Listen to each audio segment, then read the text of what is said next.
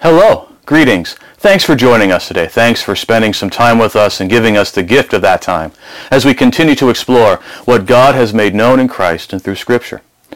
My name is Ethan, and I work with the Venice Church of Christ, and we'd love to be of assistance and encouragement to you in your faith. Please let us know what you think about what we're talking about today in the comments. Please subscribe to us, and if we can be of any service further, please reach out to us at VeniceChurchOfChrist.org or on Facebook, Instagram, TikTok, or Twitter. For today, I'd like to consider, if you are a Christian who assembles with a church, why do you assemble?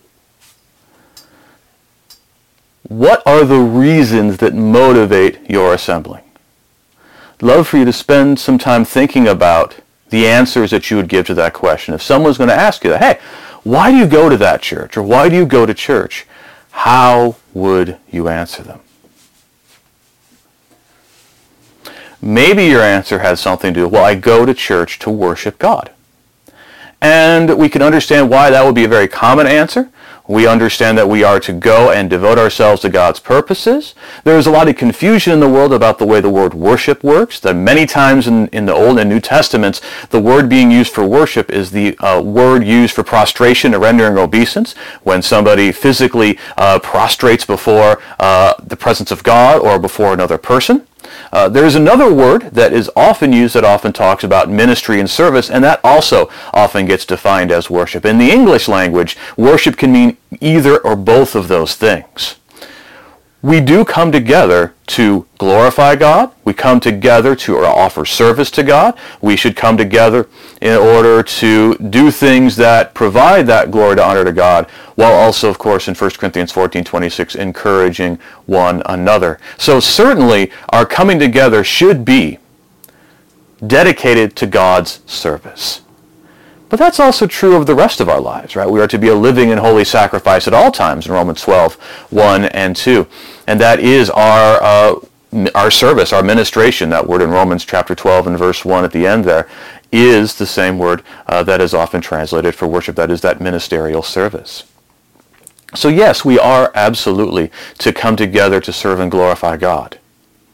Maybe your answer was, well, I go to church because that's just what I'm used to doing. I go because it's become my habit. That's just what I do. It's a very understandable answer as well. There's a lot of power and value in that concept of habit. We certainly do well to get ourselves into good habits, and we preachers will often try to encourage Christians to get in those kind of habits.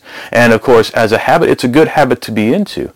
But just because you get into a habit doesn't mean that the thing you're doing habitually is really accomplishing the purpose that you want it to do. We should go to church for more than just because it's a habit. We should make it a habit perhaps, but why should it be a habit? Why should we be doing this? Why is this a good thing and something that we should do consistently? Well, you can also say, well, church is just part of who I am. And that's actually a really good answer. Going to church should be a part of who we are, because if we're Christians, we should be people who are part of the ecclesia, part of the church in Greek. But that word means assembly. And the assembly has existence outside of when everybody is actually gathered together. However, what kind of assembly is there that does not assemble? When we say that we're part of the assembly, it very much makes sense that we would be expected to assemble. Can you imagine saying, yeah, I'm part of such and such gathering group. Well, how often do you get together? I don't really get together with them at all. Well, then how is it a gathering group if you're never gathered with them? And likewise, what kind of assembly is it if we're not assembling? I think a lot of people want to make it out to be, and maybe you've said this as well, because God commanded me to. When we look at, well, what did God command that? People often turn to Hebrews 10 and verse 25. And Hebrews 10 and verse 25 is a very, very important passage. But when we consider what the Hebrews author is doing there, we need to be very careful about what we're talking about and how he's using these terms. So in Hebrews chapter 10, the Hebrews author is kind of reaching the crescendo of the whole argument and the persuasion he's been trying to do with the people he's been speaking to throughout the entire book. The entire letter leads us to this. And he begins in verse 19 and says, "Therefore, brothers and sisters, since we have confidence to enter the sanctuary by the blood of Jesus, by the fresh and living way that he inaugurated for us through the curtain, that is, through his flesh, and since we have a great priest over the house of God, let us draw near with a sincere heart in the assurance of that faith brings, because we have had our hearts sprinkled clean from an evil conscience and our bodies washed in pure water. And let us hold unwaveringly to the hope that we confess, for the one who made the promise is trustworthy. And let us take thought of how to spur one another to love and good works, not abandoning our own meetings as some are in the habit of doing, but encouraging each other, and even more so because you see the day drawing near." So he builds this up because Jesus has done all this, because God has acted so powerfully in Jesus and done all these things that have allowed for our salvation. The Hebrews author then gives us three things we're supposed to do. We are to draw near to God and receive the cleansing and the relationship that comes from him. We are to hold fast or unswervingly to our hope, because God who promised is faithful. And we are to consider how to stir up one another to love and good works. As a subset of that last one is to not neglect the meeting together, the synagoguing of yourselves. Literally, synagoguing is the verb being used, episynagoguing. And so it's the coming together of ourselves. And again, not abandoning those, to not abandoning these meetings. It is an exhortation. We are not to abandon these meetings. We are not to completely neglect the assembling of ourselves together. But there's few things that we really need to remember when this verse is being used so we don't distort and abuse what the message of the Hebrews author is. First of all, he is not limiting this to what we would consider the weekly assembly. It is the gathering together. Would that include our assembling together? Absolutely. But it would also include other smaller, perhaps more informal gatherings as well. And as we can see here, it's all deriving from this point of taking thought of how we can stir up one another love and good works. Remembering that the assembly is supposed to be this time where we are encouraging and building one another up. And so the Hebrews author kind of has these forms of reinforcement where we expect that a Christian who is frequently assembling with his fellow Christians or her fellow Christians, spending time with fellow Christians, especially outside the assembly context, is going to be continually strengthened and encouraged in their faith and will hold firm. But what happens if a Christian no longer assembles, and even beyond no longer assembling, has very little engagement and very little connection, does not meet together at all in any context with fellow Christians? Well, they're going to be in the world, they're going to be, going through the difficulties and challenges of just the grind of life, and it may lead them to kind of start flagging in their confidence in the hope that we have. And then it becomes very easy for them to no longer draw near to God, but to pull away from God. And so everything else starts to unravel because of that first no longer connectivity with fellow Christians. That's what the Hebrews author is concerned about. The Hebrews author is not saying if you don't go to church every single time the door is open, you are less of a Christian. He's saying that be very on guard against completely neglecting and abandoning your people, because it's going to lead to perhaps some pretty bad consequences. And it helps us hopefully to get beyond a framework. See, these questions that we're talking about, even asking, why do you assemble? Why do you go to church? We're going to have all these reasons that we're going to give, right?